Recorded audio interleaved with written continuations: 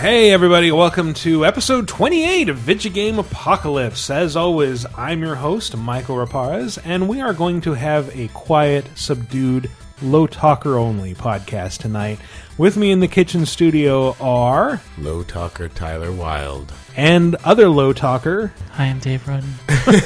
Hi Dave Rudden, I'm Michael Raparez. How are you? It's good to see you guys. Oh man. Hey man, how's it going? We're all having a nice wine. Yeah. And Jesus. A glass just of really Chardonnay. Pleasant, and we're gonna calm it down with some smooth jazz. Some of us might nap in the middle of the show. On the air. That'll be great audio. Just Now- fantastic. Now we're gonna party. This is gonna be a great episode. Yeah, come Might- on. We're gonna party like it's 1873.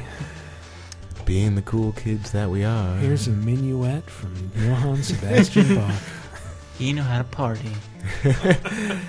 Yeah, turn up that gramophone. Well, it's good that we're talking about terrible music because this week's top 5 is inspired by the release of, what was the game again? Charlie Murder. Charlie Murder. Yes. I keep wanting to call it Dead Zone for whatever reason. I don't know why. But we are going to go over some fake bands, our favorite fake bands in video games from over the years. And we're going to start with these guys. Number 5. 1, 2, 3, 4.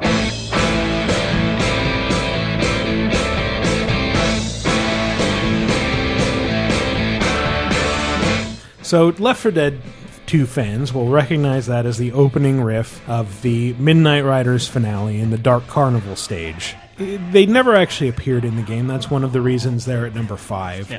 They also, the posters of them appeared in the game. There's posters and their music plays. I think there's one point where you can hit a jukebox and then it starts playing their music. And there's references to them. Yeah, and I guess in the passing DLC, there's like an Easter egg where if you look in just the right direction at just the right time, you can see their tour bus Wow. peeling out and leaving. So apparently they survived. Oh, that's good to know. Through the power of rock. Yeah, and another reason that they're number 5 is because it's revealed when you get to the stage that they lip sync their live shows. You find a tape and it's labeled finale. No. That was my favorite band until I found that out. Yeah, just like Ellis and Coach. But The Monkees. part of what made them interesting is that Valve kind of went whole hog on building them up as a fake band in reality. Like they have a web page that lists their tour dates and things. They talk about Green Flu ain't gonna stop our tour, and that was dated 2009. And they had a bunch of other music that you can go to Midnight Riders Band on YouTube, find that account, and it's got a bunch of them uploaded. They were actually a real band, and then Gabe Newell came up. You're a fake band now. All right, we'll replace our photos with painted portraits. But one of the other songs is presumably off their Christmas album, because it goes like this. Stole my woman and all I want for Christmas is to kick your ass. That is the song, All I Want for Christmas is to Kick Your Ass. That is the title. It's also the WWE Christmas theme. Is it? I don't know. Just trying to make a cheap you're the podcast expert. tie-in. No, there's no Christmas album. There'll be time There for should that be later. though for WWE wrestlers doing Christmas themes. I'd buy it. Nobody else would. I'm sure it exists. I'm sure several of them exist. Yeah. Right, anyway. Number 4.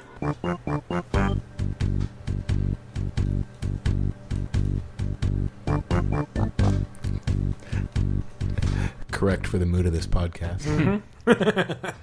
You should be doing your jazzy Tyler Wilde voice. That is Runaway 5 from Earthbound, who are basically a Blues Brothers tribute band, apparently. They come out on stage and they just do a little dance in front of their microphones.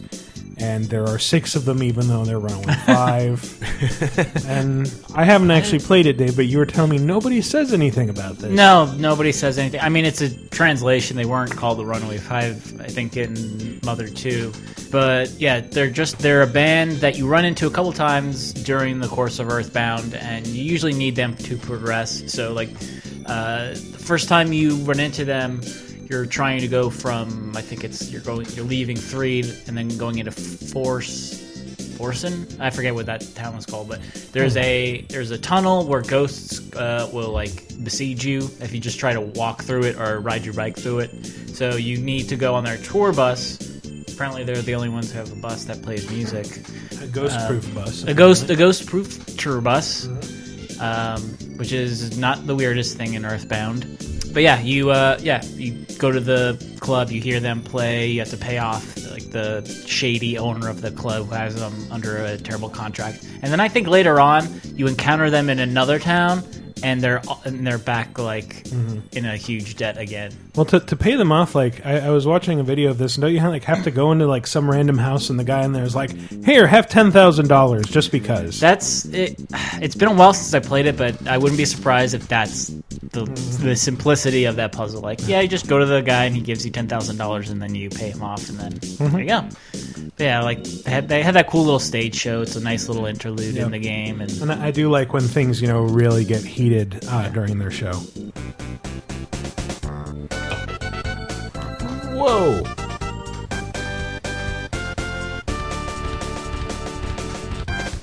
Sounds like public domain music from a 90s porn. Well, no. 90s porn MIDI. I'm going to make that website. Knowing Earthbound and the music that they put in it, a lot of it is very heavily sampled and inspired by things. So I wouldn't be surprised if that was wholesale lifted and just put into like 16-bit form from the Blues Brothers. It wouldn't surprise me at all. I mean, their whole thing is like they've got a fat one and a skinny one, and they're wearing the Blues Brothers outfits, except theirs are different colors. Yep. And like Blues Brothers 2000, there is like 6 people. There should only be 2. Well, Blues Brothers always had a backup band. Yeah, but what didn't Blues Brothers 2000 have like? It had like a 4 dog of them and a kid. Yeah. Air Bud John was Goodman there. was one because they're like, oh, we can't get John Belushi because he's dead. Who do we know that's fat? Oh, John Goodman. Let's have him. He's named John too, so it's like a double win. Yeah. I want to say Jim Belushi was in it, but I never actually watched it. Everything I've heard was that it was terrible. Anyway, Runaway 5 are a band in a game that is fake. Yes. Too bad. They're real in my heart. Because they got that sound. Yeah. I just remember there was a 16-bit sound. They were chiptune artists before it was a thing. They're partially responsible for me learning the word queue, because there's a person standing. Queue? Yeah, Oh, Q-U-E-U-E. Like line. Yeah, so like there's a person outside of the venue saying, "I love waiting in queues. Like I quite like it." That's a very. Here are other words that start with Q, and that's like indicative of Earthbound's writing. That's a very English thing to say. Calling it a queue. Yeah. Yeah. I wonder what the joke was in Japanese. Probably something similar. Anyway. I like cues. Number 3. And these two are the Anderson brothers, Odin and Thor. They had how should I put this? A heavy metal band in the 70s and 80s called Old Gods of Asgard. Well, yeah, Old Gods of Asgard from Alan Wake, who are these 2 old kooks that you first meet sitting at a table playing checkers or something in a mental hospital retreat kind of place. With a rubber ducky? The squeaking sound is Thor swinging around one of those little squeaky mallets. And he keeps hitting the table with it and hitting his brother, and he hits Alan Wake over the head. And then, when the doctor leaves, they start talking to you and getting interesting. I'd like to bash his head in with a hammer. Oh, he'd love to fish out our secrets, but he has no clue. He's not crazy enough. Not crazy like us, Sonny. Yeah! Screams, yeah, and stands up. But, the thing that's interesting about them is you hear their music a lot over the course of the game. And the one that's most immediately familiar to fans is you make it to their farm after they tell you to go there. And they just have this, farm out in the middle of nowhere, and out in the middle of this field, they have a full stage set up, like with a light show and everything. And you have to defend this stage from waves of those dark, infected zombies, whatever the hell they're called in Alan Wake. I don't know, it's been a couple of years, so I can't remember. While your manager, Barry, plays with and tries to get the floodlights on so you can kill all the monsters more easily. The things what don't like light. Exactly. Was their actual... Exactly. Yeah. So their more identifiable song in it is Children of the Elder God, which sounds like this.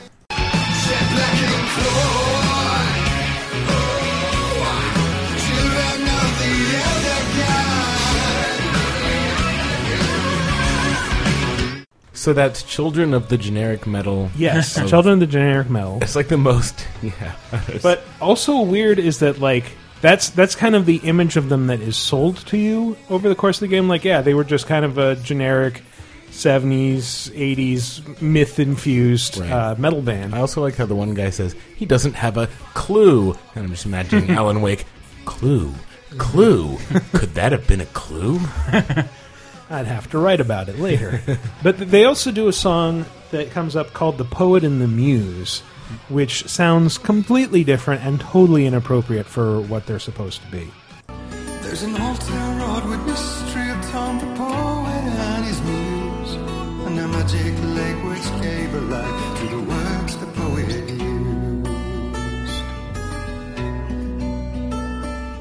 So it's kind of like this folksy, sort of psychedelic-y thing. Yeah, I'm trying to think of what that sounds like. I was going to say Poet and the Muse sounds very much like a Metallica title, but that did not sound like a Metallica song. No. Da, da, da. I don't Wow. think Metallica, even in their softest moments, would sound like that. But what does that sound like? It sounds like something that should be playing over like medieval times highlights or Yeah. a Renaissance fair like Sounds like slideshow. the theme to Deadly Premonition. Yeah. But like, I did listen. Like, haven't played that much of Alan Wake, and I didn't get to the part where you meet these two guys. But I have heard that song before, and it sounds. I think out of like all of the songs that we'll hear, it sounds like the most professionally done. And obviously, like these are fake bands within the context of these games, but that sounds like a song that's made by a band that's been together a while and like is very competent. It's that song is just expertly done. I think. Yeah, well, they are an actual band. It's like a Finnish group called Poets of the Fall. And they did all the old Gods of Asgard music. They are not like two old coots at all. But they have an appropriately cheesy name for their band. Yes, and I picture every band member to just be Sam Lake. Yeah. with the They look like Sam Lake. yeah, they all have the constipated Max Payne face when they're on stage At all times. That's just unchanging. Yes, But yeah, Tor and Odin, they really play up the coot factor. Like, I've never seen, like, maybe Tor, who has like a beard and a leather jacket and is swinging the hammer around. He looks like he could have been a rocker in the 70s. But then, like, Odin, who has an eye patch and is bald, and he just keeps calling you Sonny. Like, really? He's the country metal rocker. He's fine. That's fine. That's a thing. Sure. Yeah. Country metal. Yeah, he's Kid Rock in let's not kid ourselves, 5 years. Now, Michael, now. Have you seen him? I try not to. You try to avoid him. I avert my eyes whenever he steps out of the shadows, and it's like, oh no, it's you. And like, can you just spare some change, man? I'm like, no, Kid Rock, go You away. see him on the airplane. Oh, there's a kid on this airplane. God damn it! Why did someone bring their Kid Rock on this plane? he sounds like an Alan Wake enemy. Just shine light on him and then shoot him. He hisses and retreats back into the shadows. To play that one song. You know the one. You know it. You know it. You heard it. You listened to it intentionally several times. You don't want to admit it, but you did. We all did. No, we didn't. No, we didn't. No, it's just you. It's just you. You should be ashamed. We caught you in your lie. Damn it. We had you too. You were all coming out and going, Big Kid Rock fan. I totally liked that song. And we're like, ha! And we're like, Oh, God. I don't even know what that song was anymore. I don't care. Big Kid Rock would be a good singer name. Big Kid Rock, Big Kid Rock. Adult Rock. The Big Kid Rock Candy Mountain. Yeah. Place I know. that hobos in the last decade sing about. Yeah, Kid Rock should have, like, grown his name up with him like Lil Bow Wow. Oh, did. yeah. Like, isn't he just Bow Wow now? Yeah. Yeah, he should just be Adult Rock now. Adult contemporary. Or A Rock.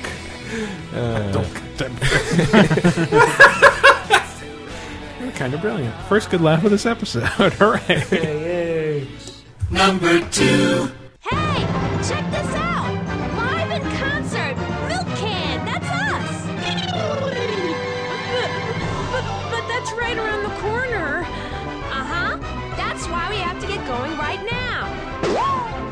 That is Milk Can from Jammer Lammy for the 5 of you who play it or even aware of its existence. Man, I do remember it, but I have no idea. Who the hell was Milk Can? Milk Can was the band that Jammer Lammy belonged to that was made up of her, Katie Cat, and Masan. It's a good band name. Yeah, I will say. Katie Cat is the one who talked through most of that, and Masan is the sound effect you heard that sounded like somebody going... Yeah, that's just how she talks. And everybody understands her. She's just like this weird little... hyperactive sim. Like this weird little pygmy thing with huge fists and a stick of dynamite coming out of her head. And she's the one who's considered the most attractive, and everybody hits on her. And people wonder why this wasn't as well received as Parappa the Rapper. Yeah. Did they? Maybe the dynamite head person who goes... Well, she's just the drummer, so she doesn't actually have to be intelligible. Right, the drummers always end up being the weird creeps. Yeah, who die early. The drummers are like the black people of horror movies. So this one dies early in Jammer Lammy. Sure, it really brings down the narrative. Yeah, it really does. I mean, I don't know why it hit such a dark note so early on. But no, I mean, I think it's kind of hinted that she might be actually Chinese, and maybe that's why she talks like that. Yeah, no, because that's how Chinese people sound. That sounds racist. I'm racist. That sounds really racist. Consider it's a game developed in Japan, though, and it all makes sense. That was racist. Her father has... We're all racist. Yeah, we're Chinese all people racist. be like... I'm just saying there's a lot of racism against Chinese people in Japan. I know. I have some more chatter from Milk Can. Hey, don't forget, we are Milk Can. With Masan's beats, Lammy's guitar, and my almighty bass combined with that distinguished voice, there's nothing to be afraid of. That gives you an idea of the band makeup. But the An almighty entire game... bass. An almighty bass. An almighty and a bass. Distinguished voice. The entire game is basically Lammy trying to make it to their one big break concert and getting continually waylaid along the way. You know, first she has a weird dream, and then she stumbles by the scene of a fire and is immediately ordered to help out, as you do. Then she loses her guitar and has to carve a new one out of a tree. I've had whole weeks messed up. She dies and goes to hell. She has to pilot a plane. It's crazy. Stuff like that happens. I remember she took care of a baby. Yes. She had to sing a lullaby to this weird toddler who was baby who was really bratty. I just like that one song is stuck in my head, and it's almost like as proof to why this concept didn't work as well as Parappa the Rapper, because you can freestyle rap.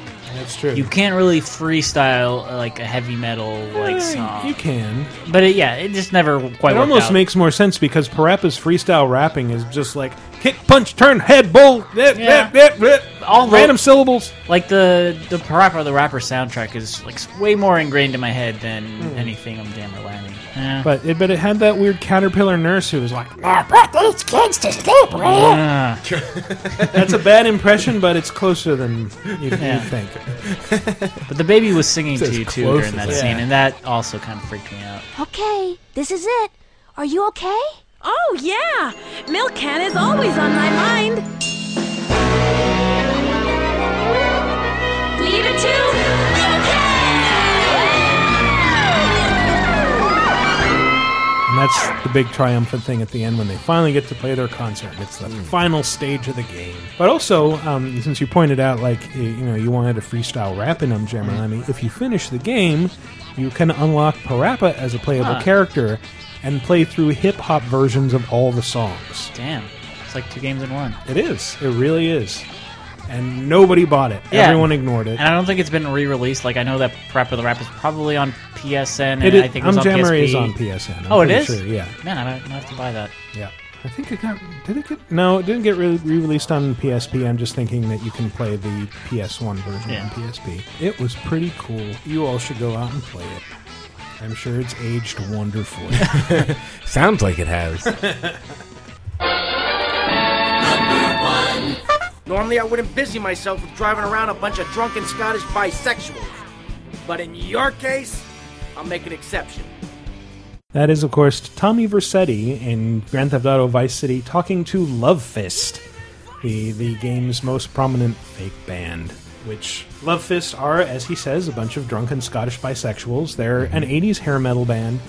They have a bunch of different songs that are recorded on the Vice City soundtrack and played on the Hard Rock station, which is DJ'd by Laszlo. Yeah, they are kind of unintelligible. There's a segment where you have to drive them around in a limousine while they defuse a bomb, and it sounds like this. At last, man. Time for a well-earned drink. Are you finished just 100 yards down the road, then? Better make it a large one, then. Hey, Tommy, change the tunes, man. I get all confused if my head's not banging. Ah, look! What's this? Hey, Tommy, stick this tape on! And the tape is a recorded message saying, "Oh, I left a bomb in your car. If you go below a certain speed, it'll blow up." Speed parody. Yep, exactly. Cool. Always gotta get it. They sound like their voices were on a tape cassette that's being played in reverse. Yeah, kind of. And it's funny because Rockstar North is a Scottish developer, so this is basically them making fun of their own accents by including very broad versions of same. Yeah, I don't know how I would make fun of a sort of California American accent. I don't know. In that way that's unintelligible. Badly, I guess because you sound distinctly Canadian. At all times. It's about time someone pointed it out, eh? Yeah, because we never do that. I guess I would do our old bosses of California. Like, it's awesome. Awesome. Yeah, he was always fixated on the pronunciation of awesome. Awesome. Like, I'd say it, like, he'd tell me something cool, and then they're like, oh, awesome. He's like, awesome. Awesome. Like, I don't know why that was such a point of fascination. Yeah, for our old British boss. He was hearing like 16 syllables that we weren't saying. But awesome. I always remember him talking about trying to order a tuna sandwich at Subway. And he's like, yeah, just, saying, but just wanted tuna. And they're like, what? He's like, tuna, mate. What? Tuna. Like, oh, tuna. Kept saying it, tuna. Tuna. I guess the Californians on SNL. I guess that's how they do it. Oh, yeah. There you go. I do have some more of their lovely and intelligible banter, though. What's going on? That psycho won't leave Love Fist alone. You didn't kill him, man, and now he's back. Yeah. The thing is, we need someone to drive the limo we can trust, because that nutter keeps making threats. Show me, I need my mom. We're all breaking ourselves, man. Okay, guys, calm down. I'll handle this. That's actually the only time I was able to understand everything they said perfectly. Yeah, it was fun. Yeah. Not like the other thing. So they play music and junk? They do play music and junk. They play music that's on the soundtrack. You hear it all the time. And they're just very clear sex jokes. Like, their lead singer's name is Jez Torrent. Yeah, their songs are all about, like, getting pussy and spraying Love Fist goo all around or whatever. They're pretty nasty, actually, even for the 80s. Which, as we all remember, was a very liberal, sex-positive decade. Yeah, the 80s. Love Fist. Everybody loves Love Fist. It's right in their name. Yeah, they just punch each other in the butts with their love fists. They're a masturbation joke. And yeah, they also make references to getting drunk and fucking each other. But anyway. Well, these guys before or after, like, the porn... I think the porn base missions, those are near the end. Oh, yeah, I think so, with Candy Sucks. Yeah. With 3 X's. Boy, this game was really clever. It was. It really was. Look at Ragnar for that, and it's like, she's a porn star in 1980s Miami. It's not much of a stretch that she would name herself Candy Sucks. Yeah. That seems fair, actually, yeah. Well, it's unfair in the fact that Candy doesn't suck. Right. I think Candy's awesome. I love Candy. Oh, Candy's terrible. It rots your teeth. Kids, don't eat candy. This has been a PSA brought to you by VGA. Don't eat candy. It's a sucks. Pizavaga. Pizavaga. I guess it would be a VGA PSA. So, Vagapsa. Vagapsa? Sure. Vagina. Yeah. It's a vagina.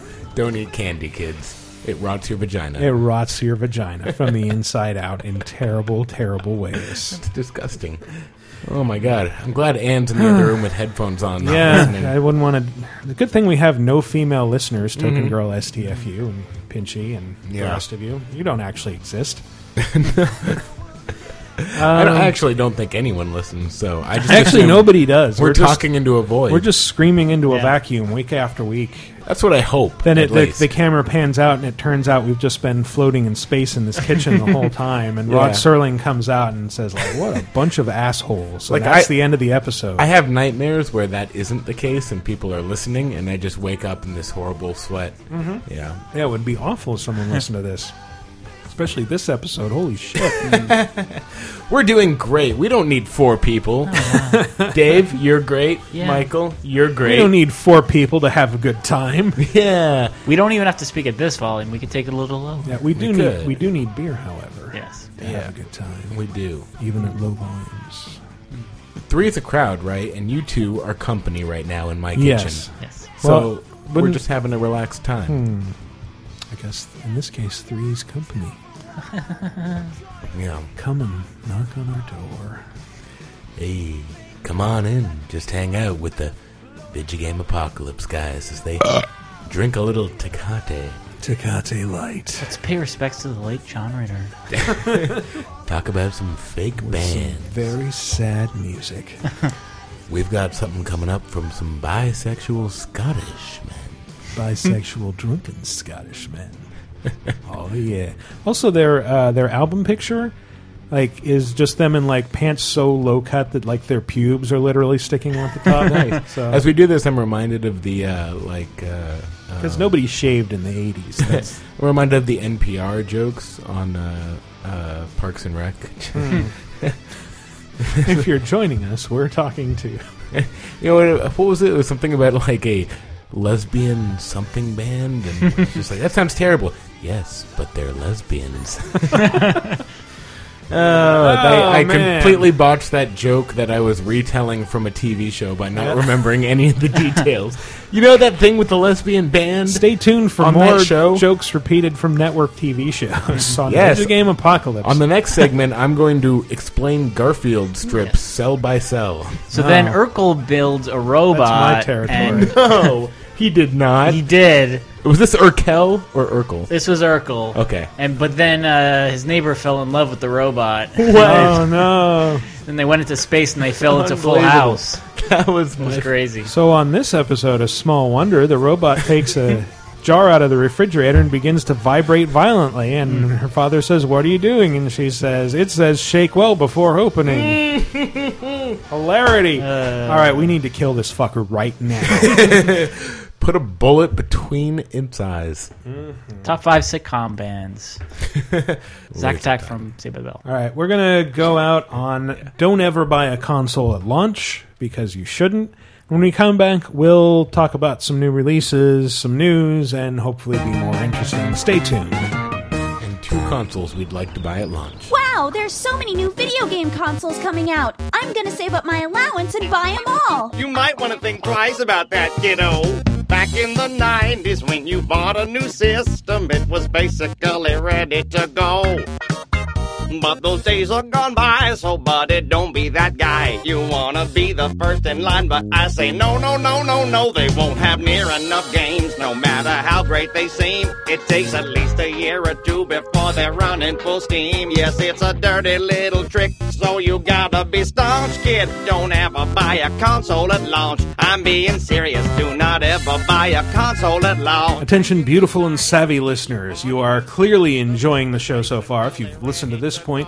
So why not do something to support us? You can do the usual stuff I talk about every week. Subscribe, rate, review us on iTunes, especially if you want to leave us a 5-star review. We love those. Buy stuff through the Amazon links on our site, and we'll get a little cut of whatever you spend. And you won't have to spend anything extra to support us.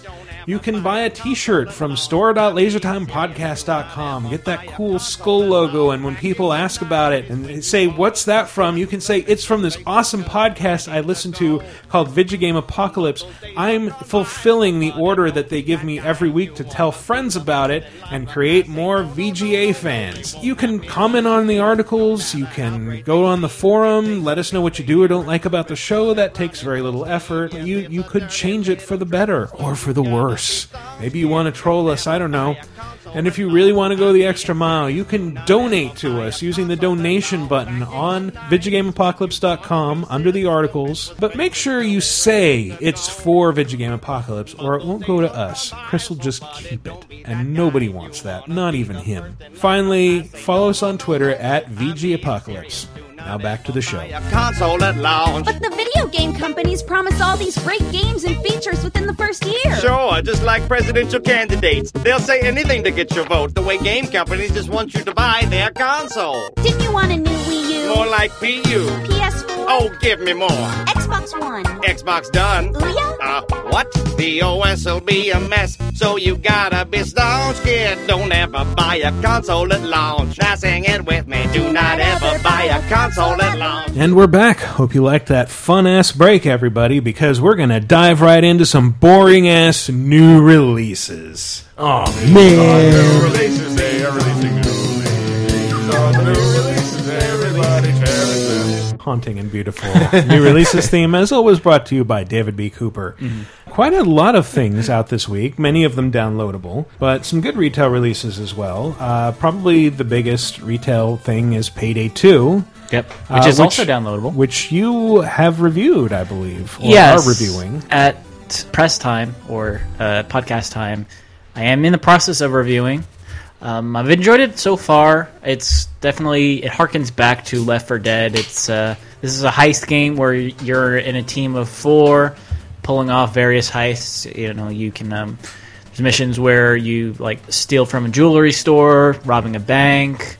There's multi-day heists where you'll start by stealing cocaine from this one person, selling it to this other group, and then taking the money and then bringing it to this other person, and they launder it, and then you got to do this other thing. And yeah, so it varies from like these single missions that are 1 day to these epic 7-day like crazy heists. That sounds rather complicated. I played it at E3 and I was really confused by the one mission, just because there was so much going on, poison gas and so many police to shoot. I mean, it's. I went into it and volunteered to review it because I love Left 4 Dead, and it does have that dynamic where. Had you played Payday 1 before going? I had not, because it's PlayStation and I'm on Xbox, so why would I? Yeah, but yeah, it is. It's a very daunting game. It's kind of overwhelming at first. The missions can be done in a way where if you're expert level, you can do most of your heist without even being seen, and they told us that, like, so it's kind of cool because when you're walking up to the bank or whatever, to the back door to get in, you don't have your masks on. As soon as you put them on, people know you're robbing it, right? Yeah, but I like to wear masks outside. Like, yeah, I know. I would guess in San Francisco is a city where you could wear a mask. Like, people aren't thinking you're robbing a bank. But yeah, when we played at E3, I was just like, I accidentally hit the button that puts on my mask. So like, Evan Lottie, my coworker, is trying to be like, all right, we're gonna go in the door here. And we're gonna disable the camera, and I'm gonna knock this guy out. And I'm like, hey, look, I'm a clown. Suddenly we're shooting. You're like the Leroy Jenkins in that scenario. Yes, I was the worst. They should have you do a heist in like Comic-Con or something, where everybody's wearing a mask. I'm thinking that's probably a good place to pull off a heist, right? Mm-hmm. No, there is a heist that you do in a nightclub. Oh. And so there's crazy weird missions, but yeah, nothing to quite that extent. But yeah, I mean, I've enjoyed it. Not at the level of Left 4 Dead. Like it's a cool co-op shooter. That it's way better when you're playing with other people online. That's one thing that really kind of got on me, is that Left 4 Dead, it's really fun playing with friends, but I can complete campaigns in Left 4 Dead with the AI from the teammates. Even though there's restrictions to what the AI teammates can do in Left 4 Dead, like they can't throw grenades and the like, the AI partners in Payday, they're restricted in ways that really, really hamstring you when you're playing alone. Like, they can't carry any bags, which is an important part of any Payday mission. Like, you have to carry bags back to, your getaway van. And when you're playing with 4 people, you can just get 4 bags at once and all go back to the van. Whereas when you're playing alone, you literally have to go and bring every bag back and forth yourself. That's a ridiculous scenario. Yeah, I mean, it's a little bit glitchy, and It's the frame like rate. smash and grab, not smash and pick up and gingerly make several trips. It's smash, grab, bring, smash, grab, bring, smash, grab, I'm sorry, bring. I'm still just thinking of like other scenarios that would be great to conduct a heist in. Like maybe if you like could do a heist on one of those creepy sex parties from like Eyes Wide Shut or Hostel or something, like where everyone's wearing creepy ass animal masks and is also filthy rich. Yeah, I think That we're would be onto a cool something heist. here. Yeah. Now, there are some really cool ideas for heists. Like I said, the one in the nightclub. So like you've got the music kind of providing a cover, so you can do like you can be a little bit louder. You can like shoot somebody and they won't be heard if it's in the back room, and you can start a drill on a safe and people won't hear it. And there's a level where you have to steal paintings from a museum, but they're ones that are being sold. So like you have to like kind of play like a little game of Where's Waldo and find the paintings. Like scoping from outside, you have to find the paintings that have the sold stickers on them, and then determine from where they are in that museum, like where do I enter? How can I get in there without being seen? Because once you get seen, the paintings get put on lockdown, so like bars come down over them. You have to like hack into that, and it's crazy. But that is probably my favorite mission. What about a heist in a Chuck E. Cheese where you pretend to be the animatronic animals? You have to cheat the skee ball and like just put your hand underneath the thing and put the yeah. And then you have to carry like 4 bland, limp cheese pizzas back to the car. Yeah. Steal all the tickets, all the spider rings. Yeah. I'm ashamed to admit my experience with Payday amounts to having downloaded it on PSN for free. Yep. And then every once in a while, I'll just like be flipping through my list of, okay, what do I have on here that I could play briefly? And then like landing on that and listening to like the weird sound that plays behind it, which is like this really rhythm heavy music, and then like a sound clip from a robbery. And like I would just like let that loop and fall asleep to it. But it was there was a thing he says in the like, we want to hurt no one. It's like that's really odd phrasing. It's made by Starbreeze, so it's Scandinavian. So Payday 2 is also Starbreeze. Yeah, and there are points where it's like this person speaking in like they're in a kind of in a stilted American accent and saying phrases that don't quite work. Like there's one where another mission I like is it's one where you are in a shopping mall and you have to create $50,000 worth of damage within the mall. So you like destroy products in stores and shoot out windows and all that. That sounds kind of awesome. Yeah, but so like during the course of the level, your person back at HQ is like telling you how much you've destroyed, and at some points he's saying it in a way that's like, you've destroyed $10,000 US. Not quite that obvious, but just like $10,000 US. Yeah, USD. Not francs or US euro or euros. We refer to them as US dollars like all Americans do. I'm going to go play in the wasteland. Just to watch. It's cool, like what I played. I know they're trying to go for like this action game where you're just constantly kind of shooting. Once the violence breaks out, right there, just cops streaming in, and they're just coming into the bank. Yeah. I think it would be cool, though, to do a game or a version of that idea that is more subdued, a little more like Dog Day Afternoon, where if you get caught, you know, if you don't get out in time and the cops come, now you're in a standoff, like one hit kill kind of thing, and they're like on the news saying you're gay and you're getting really upset about it.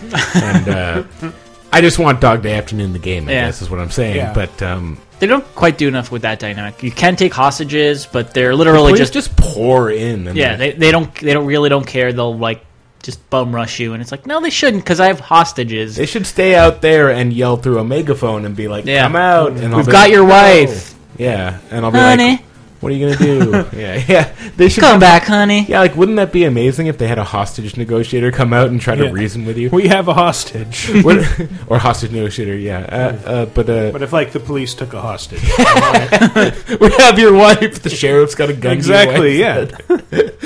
That'd be great if, as the player, knowing you're supposed to complete the heist, they just have such an effective negotiator that you're like, all right, I'll come out, game over. Ah, damn it, again, that's the 5th time.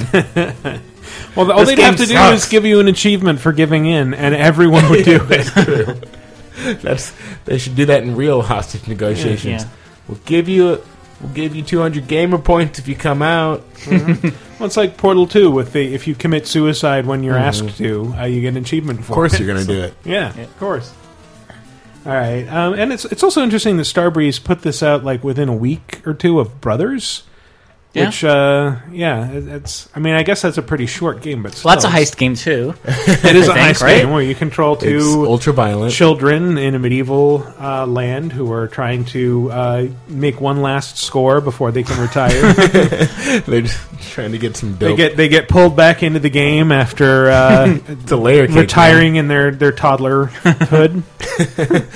Back into the game. Yeah. That looks like a really cute game. Really pretty. I don't know. It does. It does. I still need to play it. But you were saying it's like 4 hours long. So yeah, it's a kind of a short one. Yeah. Also out this week, Mario and Luigi Dream Team, and I know the Nintendo fans out there were fuming that I said probably the biggest release was Payday 2 when this is also coming out. But you don't understand. I needed time to look up what this was about because I have ignored all previews of it because it's a Nintendo game and I'm just going to buy it anyway. So it's the first 3D Mario and Luigi RPG, and I guess it involves a trip into a dream world where you... I get it, Dream Team. Yeah.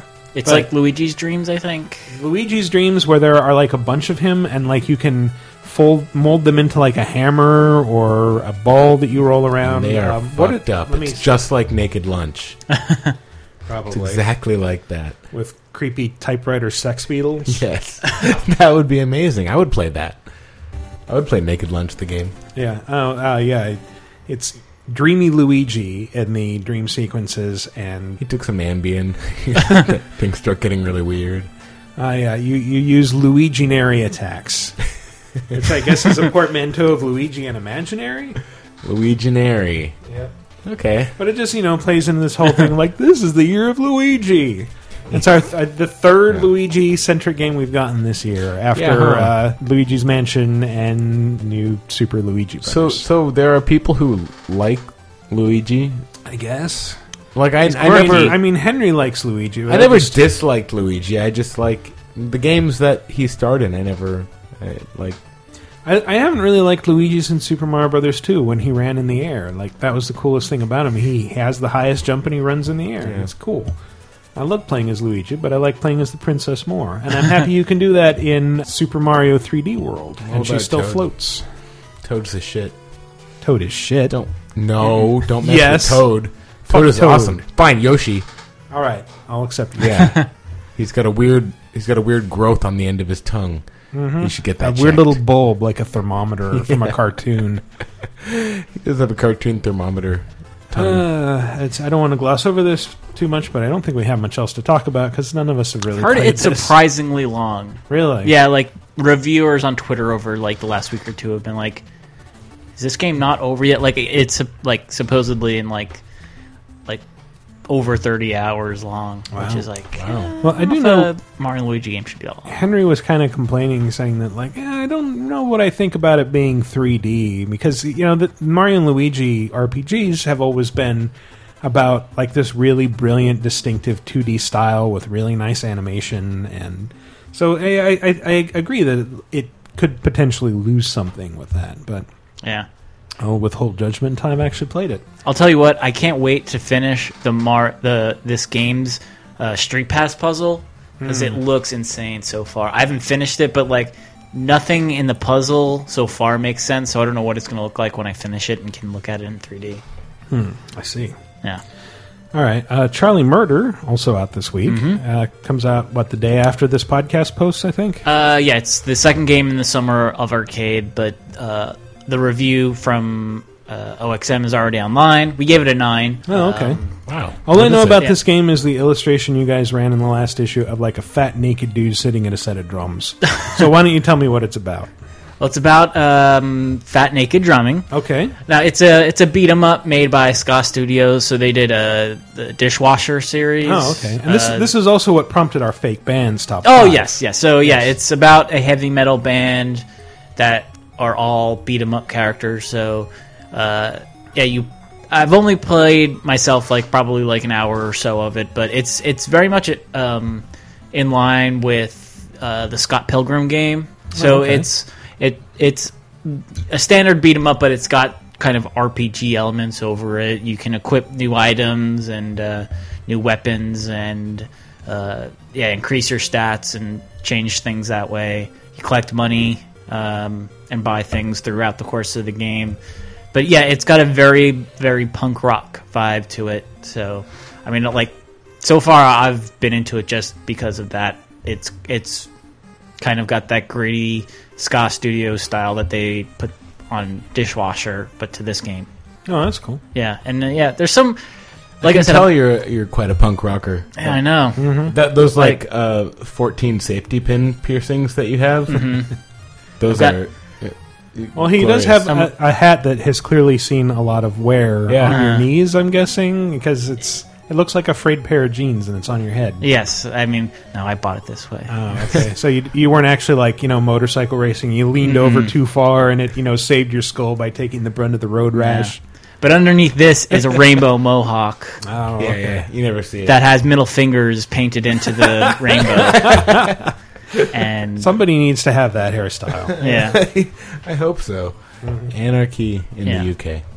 No, but I like the style of it, and Ska Studios they deliver on most of their games, and they so far I've really enjoyed this one. Yeah, and our reviewer I think was Cameron Lewis for OXM. He gave it a 9, and I can see why he did that, because it's the level of Scott Pilgrim where it's a really thoughtful beat 'em up that you can come back to, and it'll take you a while to finish. Yep, it's a 9, which, as we all know, is the low end of the scale that reviewers must stick to. Which we're on a strict 9 or 10 system. Yes.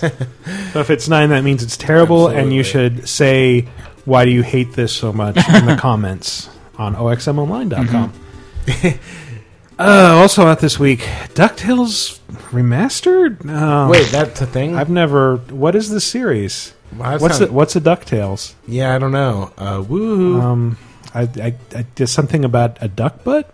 Yeah, I think this is a Capcom game. Capcom? Capcom. You mean game. Crapcom? Yeah, so Cross Antister probably had something to do with this. Yeah. Cross Antister. He's always so cross. He's got like angry anime eyebrows. He is. Crapcom, where's Mega Man Battle Network 12? Why'd you make this, Crapcom? Yeah. DuckTales Remastered. Man, what a special edition. I want one of those. Yeah. What is that, the lunchbox thing? Yeah. I may have that at my desk. Oh, no. What's in it? It's it was a gold cartridge. Nice. I guess they took old DuckTales NES cartridges and painted them gold. Painted them gold. Like, I think they replaced the packaging, because if you turn it around on the back, it's got like special text on the back of the cartridge, and the sticker on it, I believe, is also a new sticker. And it's in a lunchbox, so DuckTales lunchbox with shredded, I would hope, fake money in as like the packaging within the box, and like weird little coupons and like manuals inside. I would imagine fake money, but Capcom. Yeah. Just shredded money. Like they don't care or know what to do with it. Yeah. Quick, get us a bunch of $1 bills. No, that doesn't look authentic. Use the hundreds. We're going to pay Infune with this, but no. I'm not even like a huge DuckTales fan, but that's really cool. Yeah. Well, the original NES game was shit tons of fun. I've been looking forward to this for months. So I'm super excited. It's a pity we couldn't have Chris on to discuss it, but maybe next week. Who knows? It's also a pity that it's not coming out on Xbox until next month. What am I supposed to play it on? Wii U? Yeah. No PS3? Yeah, trophies. Wii poo, no. No, but like it's the one. More like pee poo. Whoa! I don't know if it's because of the Summer of Arcade. I never heard that. If Microsoft actually said to Capcom, like, no, you can't put this out because we have other games you have to put out, which is such a... That's not what Microsoft should be doing, and I hope that's not why it's not part of... Like, it's not coming out. That would be a problem. Because I think it might be part of the Sony... Yeah, it is part of their... PSN Play. Yeah, 2013, whatever it's called, which... I guess last week was Ibn Ob. Okay. Yeah. Hey, Ibn Ob is fine. All right. Maybe it is. I haven't played it. I don't know. I'm just defending it on account of someone has to, right? I mean, you're appointed a public defender. Also out this week is Rune Factory 4 for some reason. I'm kind of surprised that series made it to 4. What is that? That is the medieval magical Harvest Moon. Oh, okay. I understand now. I've never played an entry in the series, so maybe I'm judging it too harshly, but it's just kind of like, really? I guess it must be selling. Can I mention a game that's out last week when you're listening, but that you guys certainly didn't mention on last week's podcast?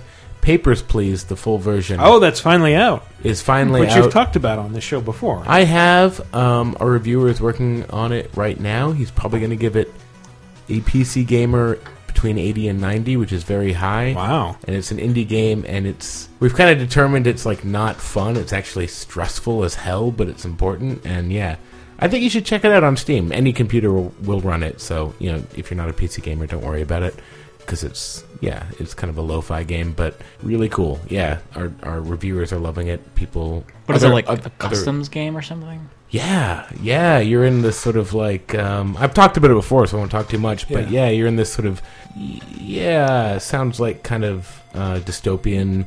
It sounds a bit like it's playing on Berlin. Okay. And you're basically East Berlin for those listeners who are too young to remember when that was a thing that existed. When there was a wall there. Yeah. And you are a passport officer, and people are coming and trying to get into your country, and the rules keep getting more complex, and you're comparing their documentation to the rule book to determine who gets in and out of the country. And if you make mistakes, you get dinged. The more correct people you let through, the more money you make, and you have to choose for your family whether you're going to pay for food, heat, medicine, etc. And then the moral issues grow as you play, and it's really stressful. It's like a game that's not... It's not fun in that, like, watching a documentary on, human trading slavery is not fun, Do you ever encounter someone sassy who, like... Oh, yeah. Who says, like, papers, sassy. Please. It's such a PC gamer game to talk about, like, such a, like... It really is. This is an important indie game that really has a message. It's a serious game.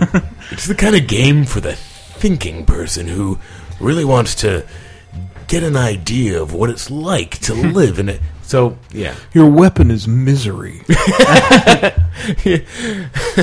Your weapon is existential suffering. Anyway, so I'm done with that. Go on. Your one weapon is fear and surprise. Your two weapons are fear, surprise, and a ruthless efficiency. Your three weapons are quoting Monty Python. Anyway. You've got a gun and it shoots anti-gun laws. What? How is that possible? We're doing an impression of someone nobody knows. So. Who possibly doesn't exist. I don't know.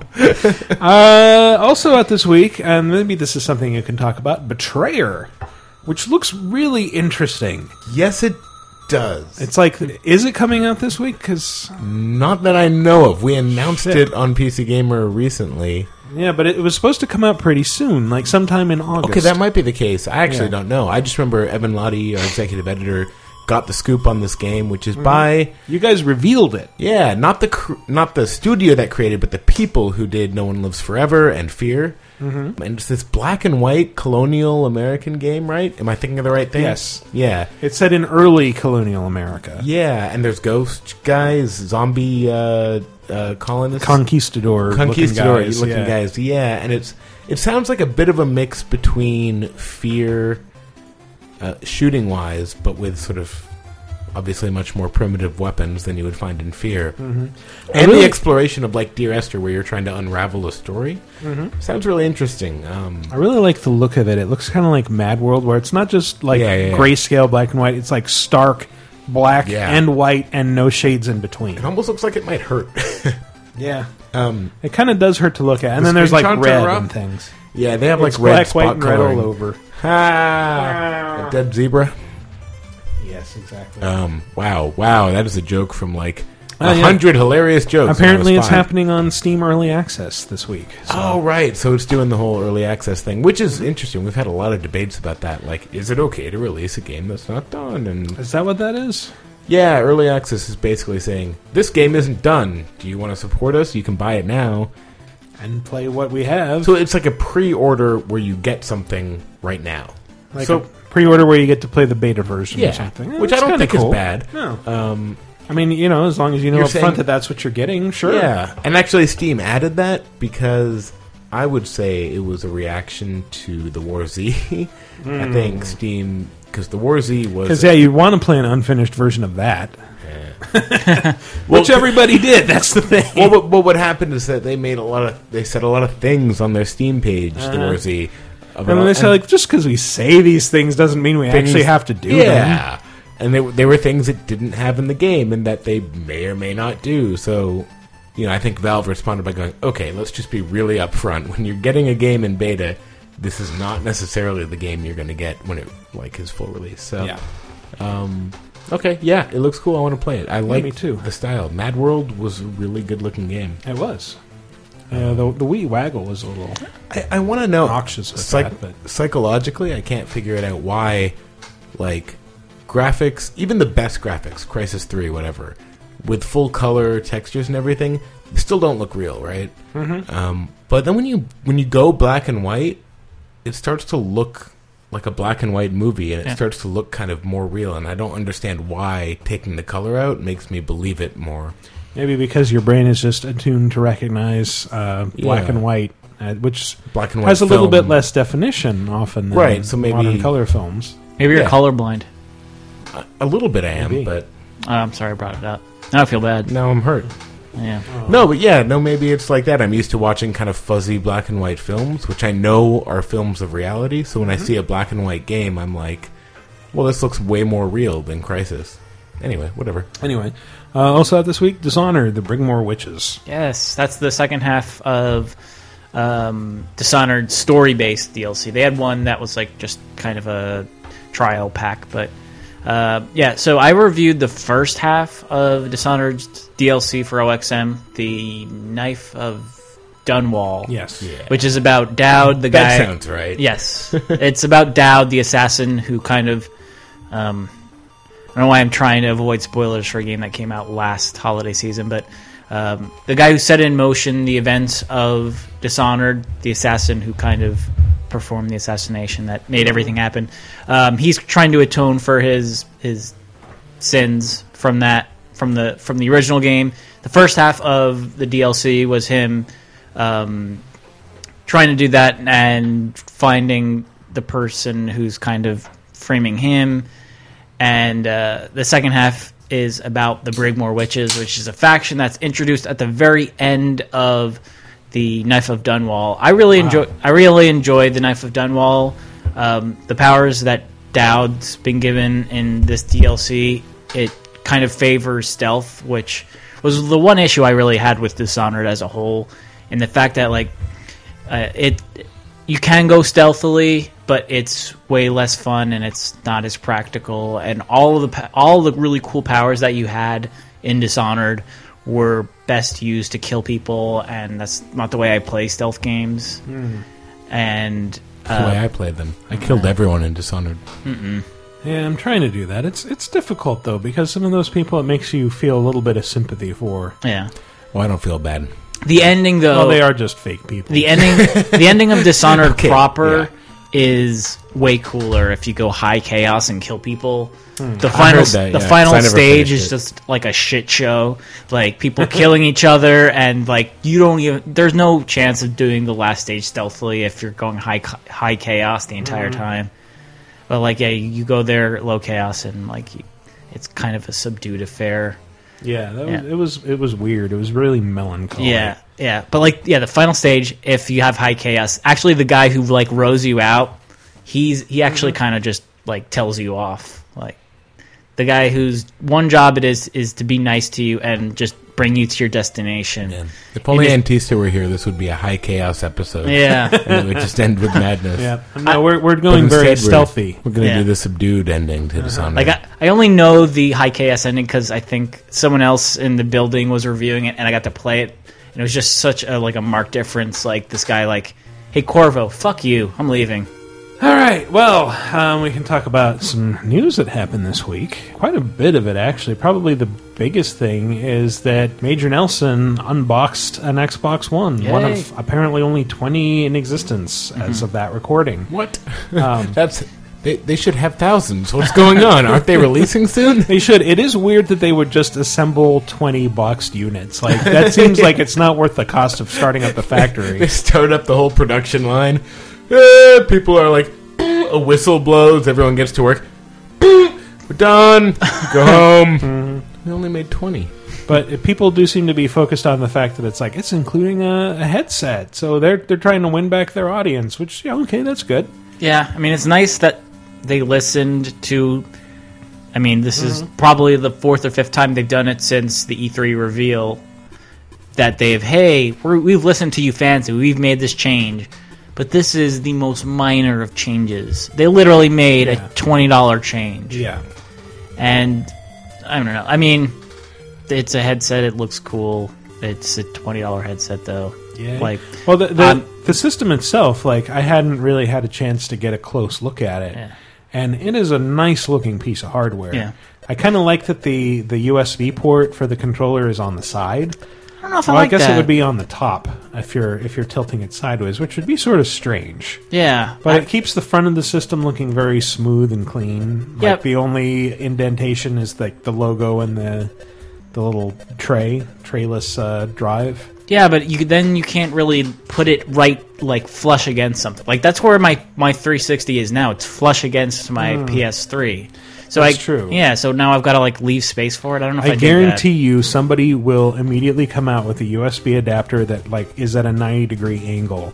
So you can plug it in, but it sticks out to the front. Nyko, are you listening? I'm sure they're already working on it. I know one thing that people were Kickstarter now. Some folks on Twitter were making fun of the fact that, I think twice in the unboxing video, Major Nelson said, and we have a sticker? There's a sticker. That's an Xbox logo, in case you wanted to put that on something for whatever reason. Yeah. Put it on your skateboard, kids. Be totally rad. But don't put it on your Xbox One, because it's minimalist design, and I don't know. Yeah, exactly. Plus, it already has the logo on the front. So remember when the first Xbox launched, and we all assumed it was Extreme Box, and they just never admitted that that's exactly what it was, and they've never defined what the X stands for? Weren't they saying, at the very beginning, it was supposed to be, DirectX? Yeah. DirectX Box. Oh, I think they did, yeah. Yeah. That's so stupid. Anyway. Yeah. DirectX Box. DirectX is a developer. Back when, I still remember I had friends who were, online all the time, making jokes about how dope the Xbox was, and, it's so big, and, just making fun of the marketing, that it was, kind of sold with this, hip-hop flair or whatever, and, Let's have Shaq hold a controller because he's the only one whose hands are big enough so that it doesn't look huge. And meanwhile, I love the Xbox controller compared to a PS3 controller. Just because the PS3 controller is so small. The original Xbox? You mean the Duke?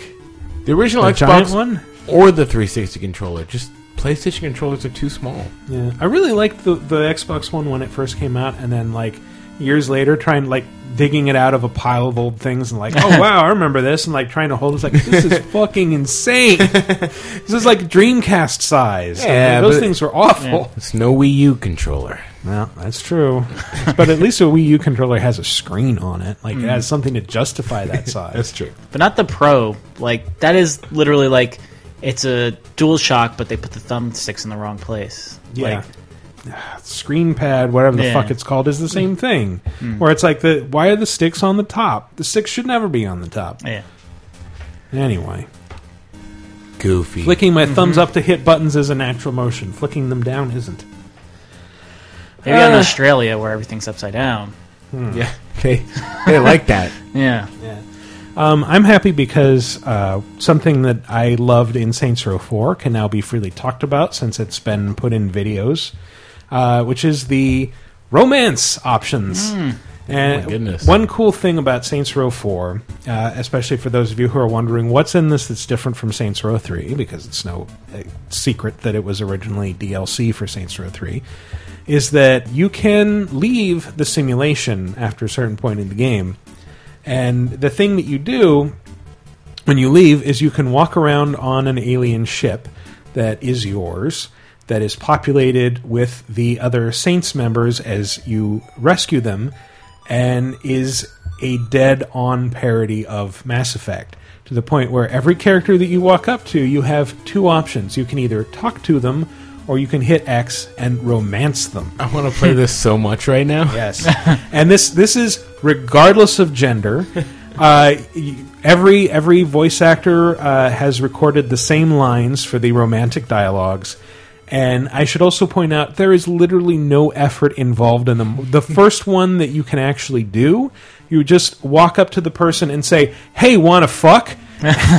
And then it's on. And they get a little more complicated from that point on. And of course, you can also do this to Keith David, who is your vice president, and he is the only standout who refuses to sleep with you, and he just says things over and over again like, "It just wouldn't work out between us. You're my boss." That's fantastic. I know you want to, but I don't. I also love that it's Keith David. This game is really, and a lot of reviewers have it, and have been saying on Twitter, maybe breaking embargo, but saying, I can't say anything about Saints Row, but it's really good. It's so fun. Yeah. That is as close as I will come to breaking embargo. It's really fun. I'm really excited. I played with the character creator, which is basically Saints Row 3's character creator. So is the Nolan North voice reflected in the character creator that they've put out? You can choose personality, which means voice, but I didn't really mess with that. Okay. I was just playing with because yes, that's another thing outfits. That Saints Row the Third had 6 kind of different voices, 3 for each male or female, and then it had like a 7th zombie voice that you could just, it was like brr, brr, brr, brr, whatever. The zombie voice in this one is replaced by Nolan North, which is just listed as Nolan North, and is Nolan North playing himself. Oh my god, I love the in-jokes. So good. The only thing I didn't like about it is that, you know how there's a sex appeal slider? Mm-hmm. On women, it makes their boobs huge. Yeah, going to the max, it makes their boobs like, what did I say? County fair winning gourds. Yeah. Which actually looks appropriate if you're going with a fat character model. Might, yes. Yes. But on the men, it increases their kind of bulge, but it's like barely to the level that increases boob size. Like I wanted like elephantiasis size. Yes, I wanted men with the 132-pound scrotum size. I wanted them to trip over themselves just to try to like walk down the street. That would have been awesome. Like if your character's waddling the whole time, and then you do the super sprint, and it's like a super fast waddle. That would have been great. Because I think it is hilarious that when your character's naked, they do the pixelated effect. Right? Yeah, that's funny. They should have had that effect go all the way down to the ground for the full male sex appeal. I'm just saying. I'm just saying. Oh, I will say, horn dogs out there. This is a thing I discovered that may be patched out by the time this hits retail. I may have mentioned it earlier. It is I've only seen this work on the female avatar, but if you go and buy, there's an item in the game, a skull mask. If you wear that and nothing else, your underpants disappear without any pixelation. I found that to be true in real life too. You get if you wear a skull mask, your pants will fall off. Exactly.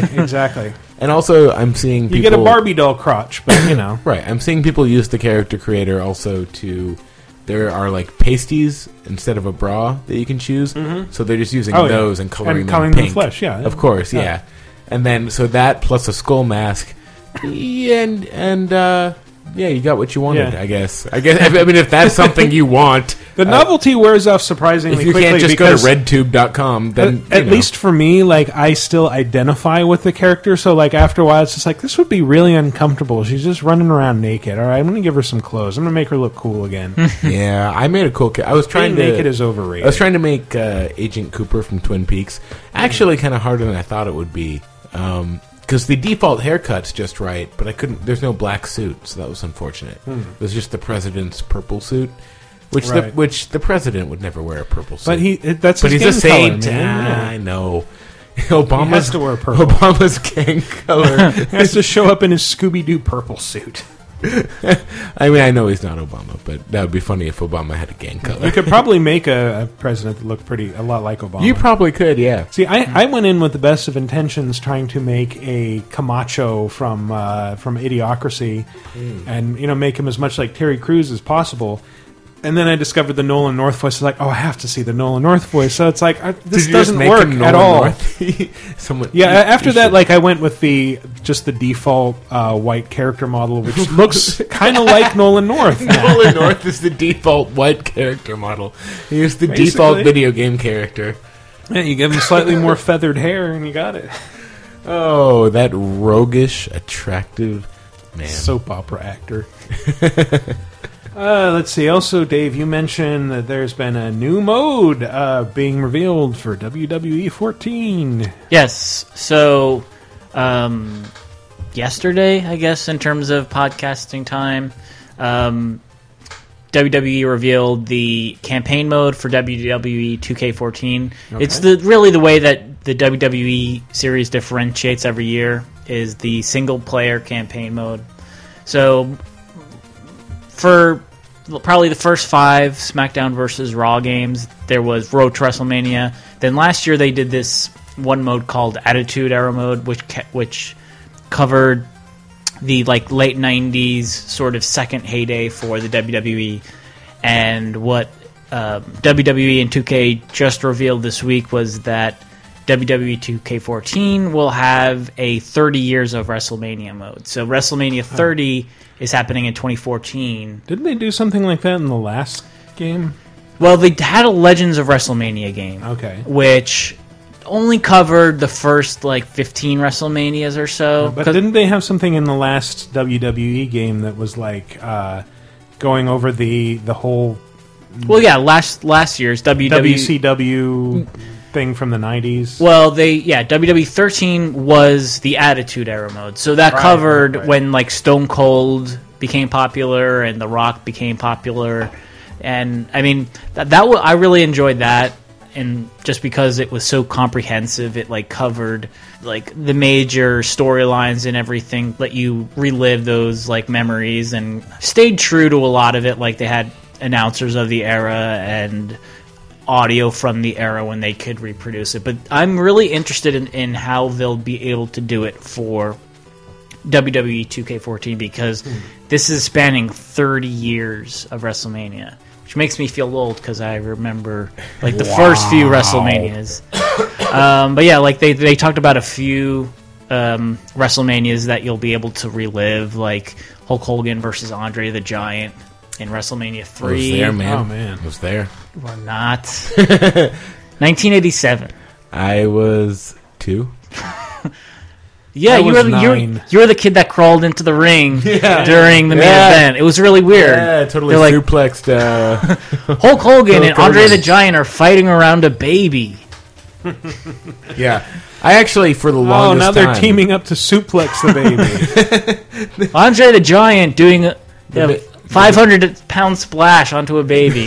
Andre the Giant can hold the baby in his one hand. Now he's holding it in his one mouth. Where'd the baby go? Now he's putting the baby in a crib face down. That's dangerous, Mike! Don't do that! You ever heard of SIDS? Anyway. What is he doing? How is the baby going to recover from this one? He's shaking it. He's shaking it. That is not tasteful, Tyler. No, it's not at all. You can go ahead and cut that out. Hell no. There's some Nintendo 3DS news last week. Both very exciting. Professor Layton versus Ace Attorney confirmed, is coming out next year, finally. And Attack on Titan, an anime series near and dear to our hearts. By our, I mean me and Chris Antista. Chris made me watch an episode. What'd you think? I was into it, but I haven't continued watching it because... reasons. See, I approach it with heavy skepticism, and then it's like I'm kind of curious to see where this goes next, and then it hooked me, and now I'm a huge fan. curious, but I haven't been hooked yet. I'm afraid to be hooked, to be honest.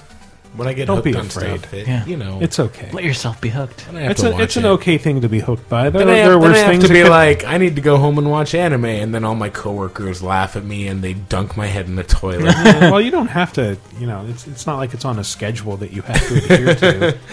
It's not like, your other obsession, Dancing with the Stars. It's a far worse thing to be hooked on. Yeah, I guess there is literally nothing I have to get home to see. I only watch Netflix and Hulu. Exactly.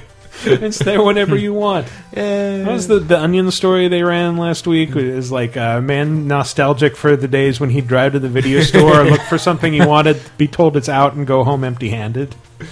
Yeah. God, I remember going home empty-handed. It's terrible. Anyway, there's a game.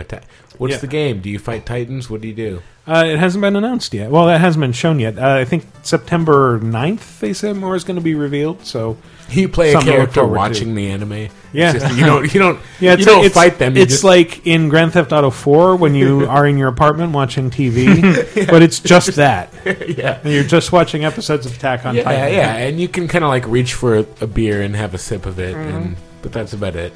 Yeah.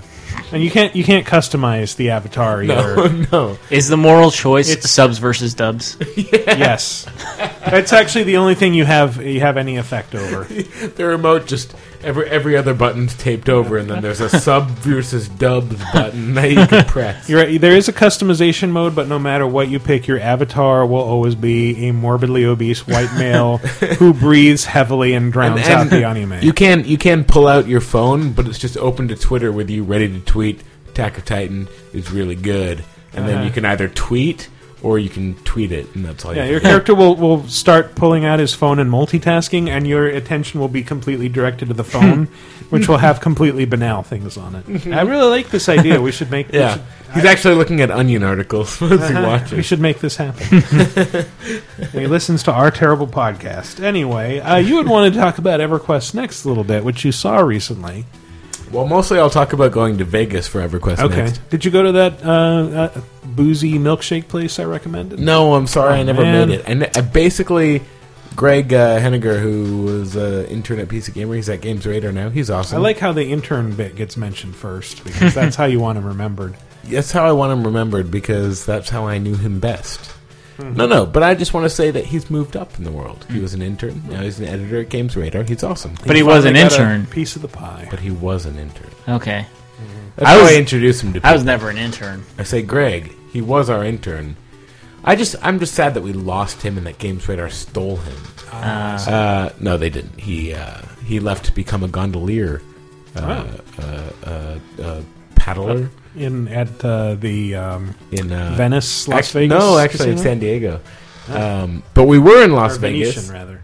The Venetian. We were across the street from it. But at SOE Live, which was such a weird experience, because it's in the Planet Hollywood Hotel, up on the mezzanine, which is like overlooking the casino, and it's just like elderly people in elf costumes, and then like 20 feet away, a craps table. It's like, this is such a weird juxtaposition of things. Why elderly people? Did they just like round up some vacationers who needed some more money for the slots? Well, you have to consider that EverQuest is almost 15 years old. Okay, so those are the players. Yeah, SOE Live is just all of the fandom, and you have these young guys playing PlanetSide 2, who are super into a shooter, and then you have like literally this adorable couple who are in their 60s who like knitted sewed like capes for each other, and I'm like, this is adorable, you're amazing, and you play EverQuest 1.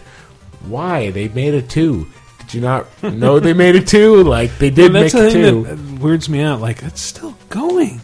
Yeah, they're still making expansions for EverQuest 1, which came out in 1999. EverQuest 1 was amazing when it came out and was quickly trumped by... I played it for months and months. Every other MMO.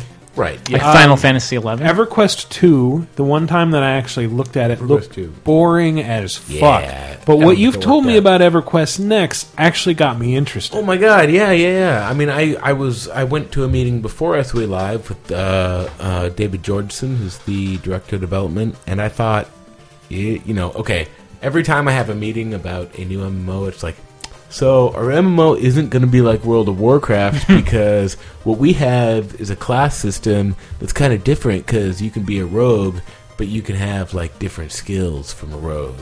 So it's not World of Warcraft. And that is generally what happens. Is like every MMO that comes out, they're like, it's not World of Warcraft because, and then they say something that is basically World of Warcraft. But this time they said, oh, the world's built of voxels and you can destroy everything. Yes, that's the interesting part. And you can break through the ground into like these procedurally generated caves and fight things, and then they showed it happening. And what you so like Minecraft? Yes. Yep. But unlike Minecraft, like I heard that and I was expecting like a world made out of cubes. And like, no, they're very, very tiny cubes. Yeah. So it looks like a modern game. Yeah, they're little pieces. They can smooth them and subdivide the edges, so they can create like organic terrain, but you can still blow it apart, you know? And you can blow a hole in the ground and fall into a pit.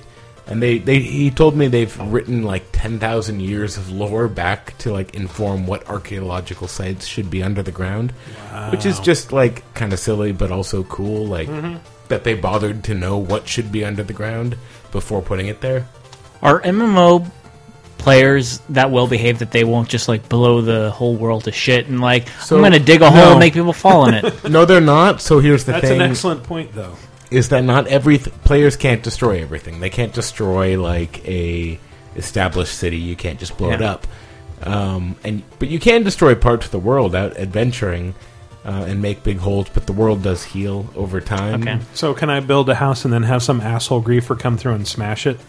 I don't think so. But they offline. They keep there's a lot of stuff they're finger quotes not talking about right now.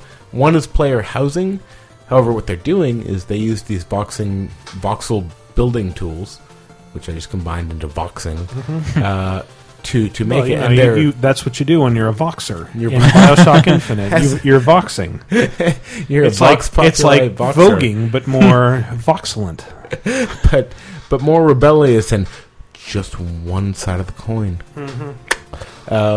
People who want freedom are the same as people who want tyranny. Oh my god! That's the point it's trying to make. That's what Ken Levine told me. He said that. He said that. He said that. But they're releasing EverQuest Next Landmark. By the way, both are free to play. All SOE games are free to play now. EverQuest Next Landmark, where they're just going to give you their voxel building tools to let you use all these tools. Like imagine Minecraft, but you can scale the size of the cubes. You have undo functions. You have copy-paste functions. You have a smoothing tool that can make organic you can make a sphere. Smoothing tool. Oh, you can get smooth is what I'm saying. You can make a smooth sphere. It's smooth. I've got a smooth tool. I want a smooth rhombus with rounded edges. That'll be up this winter. EverQuest Next Landmark, which is the Minecraft creative mode style building thing where you join 1,000-player server or whatever and you build with people. But EverQuest Next Landmark, like the voxels are cool. So is what they're doing with the AI, where it's like instead of just like we put an orc camp here, there's always an orc camp here. Go kill the orcs.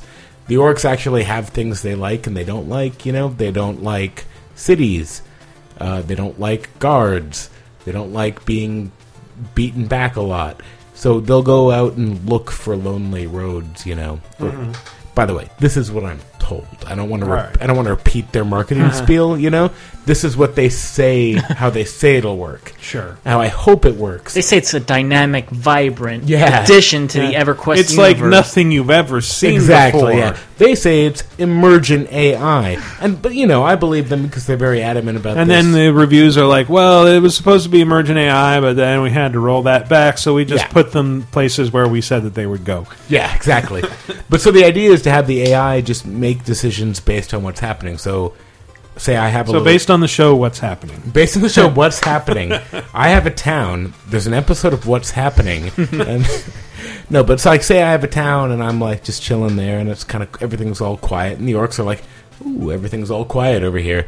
We're going to move in. And then I'm like, oh no, I log in one day. I'm like, there's a bunch of orcs outside my town.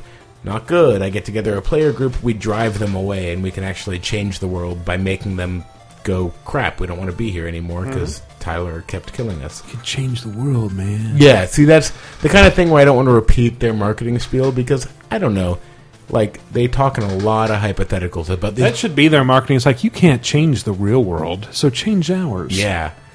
Because it sounds so exciting, and I don't want to get too excited about it, but they're talking about really big things, like, you'll have, like, storylines where the players build a city and then goblins attack, and then the players fight off the goblins, and the Goblin King gets pissed and sends like a bigger army and tries to destroy the city, and the players have to defend it. And I'm like, that all sounds brilliant and all very hypothetical. So yes, when you can show me that happening, I will write glowingly about it because that sounds brilliant. But right now, they're really not talking about. They're not showing that stuff. They're showing, hey, we have a voxel-based world, and that enough is like, wow, you can destroy anything, and they've shown that. So, they did lead with something really impressive. I want to wait and see how well they deliver on the rest of it. I do want to say I wanted to be more impressed than I was with the demo that they showed. Yeah, which was that giant like smashing through some structures and then like punching a house apart. Because when he punched the house, it goes. Like there's like a big thing of smoke, and it covers the screen, and then when the smoke clears, it's like I did not see anything cool there. Like you just covered up your cool what's weird destruction. Is I know they can show the destruction. They must have had like a frame rate dip or something when it happened. Otherwise, they wouldn't have covered it. It still looks cheesy. They shouldn't have put out anything at all if that's all they had. I know. Yeah, that was unfortunate, but. Let's see. Other things you told me I should be interested in. John Carmack became CTO of Oculus Rift. That's big. Which is basically a statement of him saying, like, look, I really fucking believe in this is tech. important. Yeah. And I've used it. And John Carmack hasn't always made the best games recently, but when it comes to tech, if he says something is great, it's... The guy builds rockets. Yeah. He's no slouch when it comes to tech. Like, technically, the Rage engine is incredible. No, Rage wasn't a great game. No. That engine is a piece of genius engineering. Creatively, Carmack is maybe not the best, but in terms of tech, he is a fucking warlock. Yeah, id Tech 4 or 5? id Tech 5 is incredible. And, computer graphics are really, he's responsible for a lot of the techniques you see. So him joining not Oculus, just in games, but like I read somebody saying once that like he solved a lot of really high level problems for computing and calculations. He's a genius. Crazy. You cannot understand what he says. Follow him on Twitter. You won't understand any of his tweets. None of it. It's fine. It's just like floating point something. But he'll appreciate the follow. Yeah, he will. He is brilliant. And him joining as CTO, he's already been supporting it. Doom was. So what does CTO stand for? Chief Technical Officer, or Chief Technology Officer, depending. Wow. That's a fitting title. So is he still at id, or is he leaving? He is still going to be working with id, but I think his day-to-day is really going to be Oculus right now. So it's just more support. If you haven't been able to try it, which you probably haven't, because it's kind of been a lot of behind closed-door demos, or you have to have bought a developer kit for like, $300? Which is not the final consumer product, so why would you spend money on that? A lot of people are skeptical, and they say, I'll be motion sick. I think you might not. You might be surprised, because the motion tracking is so good. I didn't feel sick at all, and I get motion sick sometimes, where people say it's not really that immersive, and I'm like, it really was when I tried it. But John Carmack, this guy, him joining is big news just because... If he's on board, you have to think that this could be the future. This isn't just Ouya. This is something big. This is not Ouya. Yeah, this is very different from Ouya, and that's why they're taking a long time to release it. They probably won't even release it to consumers next year. I don't think. Well, I know Games Radar has this set up now, and I want to go try it. Yeah, try it. I want to see if it'll actually work with my weird non-fusing eyes. I do use it with my seeing 3D. I do use it with my glasses on. Kind of sucks. Yeah. And it kind of pushes them against my face, which sucks. But does it also insult you? It does, yeah. It actually takes my glasses off and throws them on the ground and steps on them. Then once your glasses are off, it kicks sand in your face. Yeah. It calls you a gross nerd. Pomerlick is a jerk. Somehow gives you a wedgie, too. It does. It already has a game that cuts off your head, so... Does it? Yeah, there's like a guillotine demo. That's amazing. What a good idea for a demo. And then you can still see as your head rolls. Yeah, it's there to give you the impression that your head has fallen off and is rolling away. And ideally, somebody should chop you on the neck, like with their hand, just as the blade comes down. Fantastic. So, yeah. That's I watched people demoing it and were just freaking out when it happened.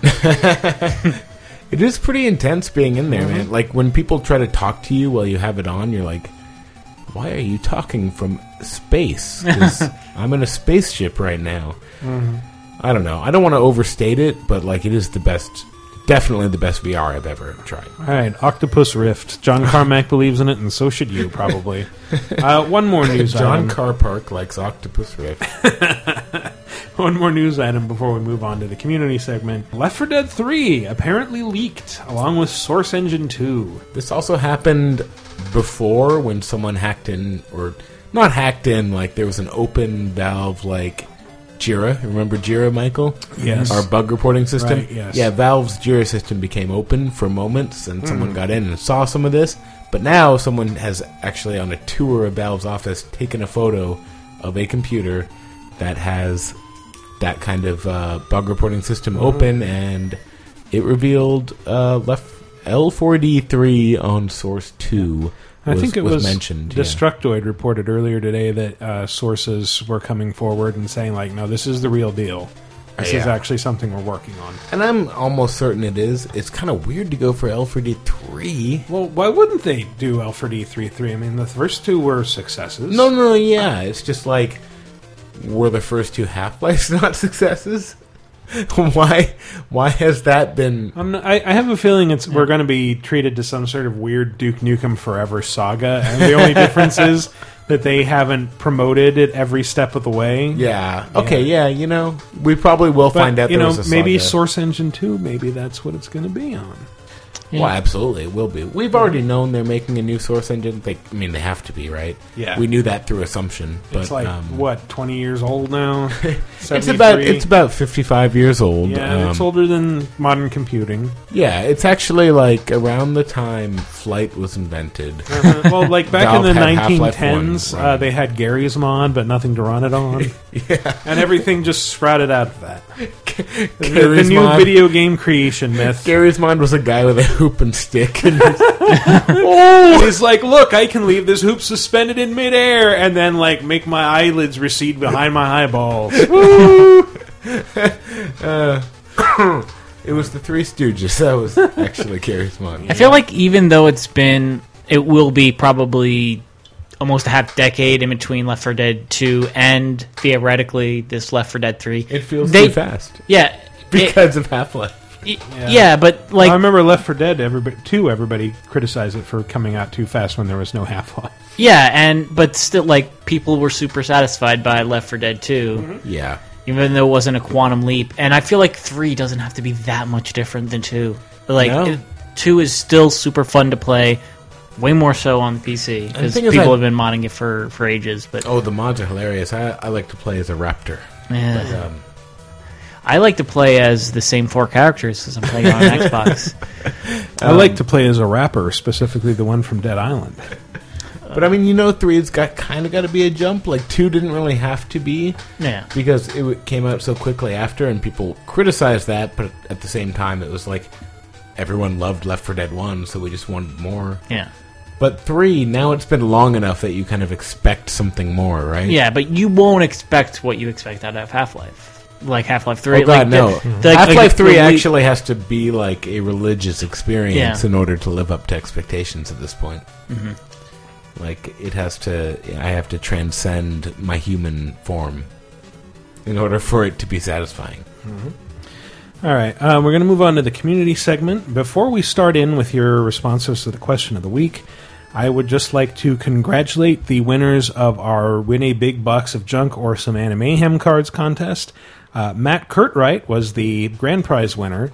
Yay. And the runners-up were Reese Egner, a.k.a. Triskidable, the Shreep, or the Creep, spelled with an H. I'm not sure. I'm probably mispronouncing that both times. Grant Smith, Andrew Snyder, and Jordan Beeson. Congratulations to all of you. You are winning some shit. Woo! Hooray. So last week's question of the week, as you might remember, was suggested to us by Tyler, actually. Really? I was in Vegas. I don't remember. I know. It was, has there ever been a game that somebody nagged you to play so much that you decided to never play it? So many. Mm-hmm. Triskidable, even though he did not strictly adhere to the tenets of the question, posted the forum thread, so he gets read first. Do this again and you won't, though. So he says, let's start from the side of the shamer. While I didn't shame anyone, I did hype often. To one friend, I have done it so many times that I may as well list them for comedic effect. I will run through this as fast as I can. Max Payne, all 3, Just Cause 2, Assassin's Creed, all of them after the first. He played the first before me. Bioshock, and by extension, the rest of the series, and System Shock. Dishonored, Metro 2033, Saints Row the Third. He specifically cited the dildo bat as a major turnoff, a poor choice of words on his part. Spec Ops The Line, Tomb Raider, Killing Floor, Monday Night Combat, Payday, The Heist, Warframe, they're freaking space samurai ninjas, and he ignored it for Yakuza. Mark of the Ninja, he's a huge fan of Metal Gear, which is a shame. Dead Island, best worst game ever. Dragon Age 2, he said he couldn't play as a dwarf, so no. Perhaps the most criminal of all, Talk Radar, and all the podcasts on the Laser Time Network. You have good taste. Buddy, you know who you are, and if you're listening to this after I finally made you listen to these, my message to you is short and simple. I was right all along. Seriously, almost all those games I would recommend. Almost. Among others, what I successfully heckled him into playing, however, is a significantly smaller list. Borderlands 2, after denying for months he caved. Sleeping Dogs, he loved it, but like myself, never beat it. Oh, you should beat it. Awesome Nuts, Tribes, Ascend. In light of recent events, we both regret buying the GOTY bundle and made the jump to Legion's Overdrive. Sorry. Runner Backwards Simulator 2011, Serious Sam 3 BFE. In parentheses. The Walking Dead, I'm a good friend. Of course, he got to enact his revenge. He had introduced me to visual novels through Katawa Shoujo, and eventually convinced me to read stuff like Fate Stay Night and Tsukihime. He also introduced me to Mass Effect by talking about it every single day for nearly a year. Anyway, sorry that was so long, I just have a history with this sort of thing. If I brought up with other friends, the list of games I've nagged others to buy would be a lot bigger. Thank you for not answering the question, Triskidable, but that was a pretty fun response anyway. Well, I like his taste in games, so I'm happy about it. Yeah. Tribes Ascend is still good, even though they're not updating it. Keep playing it. I do. Mm-hmm. So I guess I'm reading Stabby Joe. Yes. Have we decided on a pronunciation for Ico? Is it Eco? Eco. Okay. Eco keeps being pushed on me, yet in my personal experience, only for reasons that come off as pretentious and from their own nostalgia, praising it non-stop, yet without giving any reasons, say, a critic or retrospective might give, just repeating, in a foppish voice, because it's art. Because it's art! I don't know. What's a foppish voice? Is that what? Also, while it had the same developer, its links to Shadow of the Colossus appear to be in certain stylistic choices and small plot elements, ignoring the different gameplay and pace the other has, which for many are stronger reasons to play a game. Asking whether Eco has even aged well or not doesn't seem to be a valid question to them. I have the HD collection, but I don't think I can enjoy Eco now due to unreasonable expectations long after its original release and the mentality of some of its fans. I don't think Eco is a you had to be there thing. I think you could totally get enjoyment out of it now. Don't let people hype it up beyond what it is, but it's a very good game. It really is. I mean, I played it with my mom, so I have a certain connection with it. Like, my mom was into games, and like, it was a fun game you could play with someone. I mean, I will say Eco has aged in weird ways, but it is still very playable. Yeah, it's a really good game. So yeah, but don't let people overhype it and ruin it for you. All right, so Which next is the point of this question is what happened. Next is Stupid Sexy Wild Femshep. I love that works on like 3 levels. Mm-hmm. Final Fantasy VII. It took me well into the start of the PS3 cycle to finally play it. And honestly, I like the setting and all, but I don't really care much for the characters. Don't get me wrong, it's still a good game, but there are many other Final Fantasy games that are far superior. Plus, the fan base for this game is generally the worst group of obsessive OMG Cloud and Sephiroth OTP fucking deviant using weeaboo man children. Erg. No stop asking for a Final Fantasy VII remake. Create something new. Move on. Really sours playing the game, which I found just a mildly entertaining experience. Yes, it's the first 3D Final Fantasy. Doesn't make it the best. Remove the relentless nostalgia glasses. In parentheses, no, I won't watch the goddamn Advent Children movie. Who was that again? Stupid Sexy Wild Femshep. Yes. They just released a Final Fantasy VII version, a new one on Steam. On PC, yeah. But it's just the PC version from... Right, but what they've done 97 or whatever. is like they seem to have updated like the character models, but the background models are the same pixelated whatever. Mhm. It looks really weird. Like there's like these high res character models on these like super pixely background models.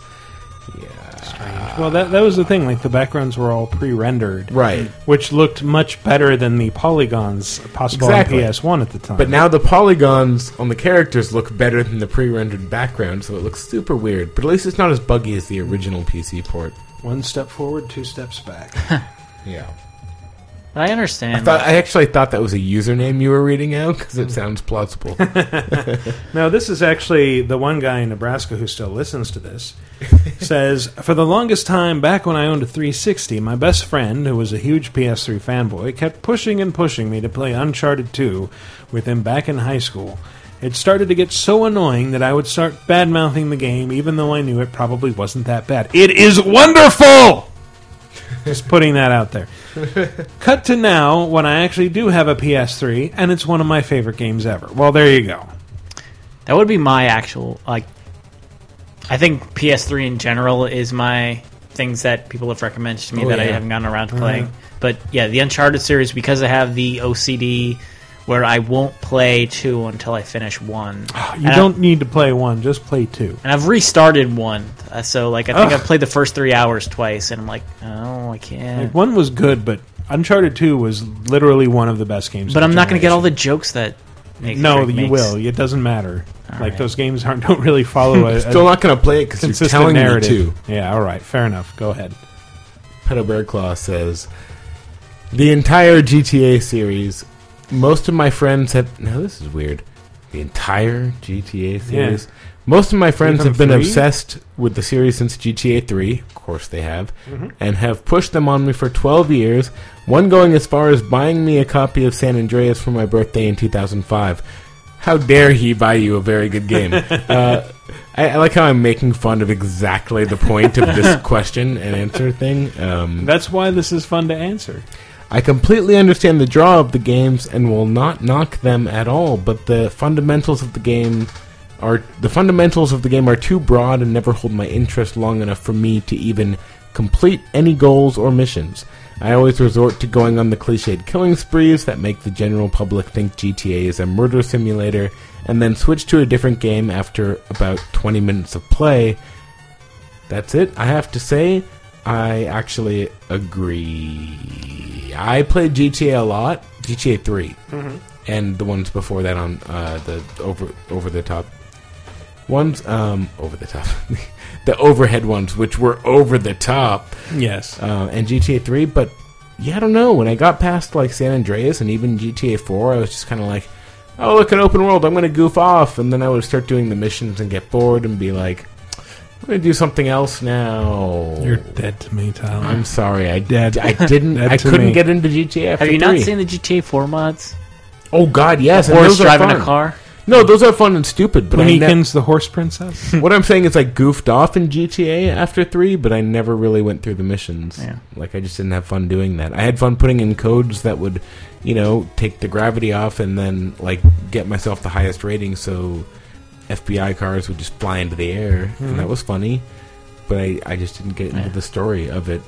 The TETs, I didn't, I had a friend who swore off the GTA series in the same way that people nowadays will swear off Call of Duty, where it's like it's this big thing, like all the dude bros play it, and I'm more into the smaller games. Yeah, but I think the appeal of Grand Theft Auto is a large part of the same appeal as like something like the Elder Scrolls, where you're given a big world full of interesting things to do, and it's completely consequence free. You can do whatever the fuck you want. Yeah, but I also ignored the plot of Skyrim and just wandered around doing stuff. Yeah, but I think there was also like the whole byproduct. It's an open world, but it's inherently violent. Like, yeah, the only thing to do is be violent, and I think that's also why I didn't want to play it. Anyway, but being violent is fun. That's what most games are about. Yeah, but it's not for everyone.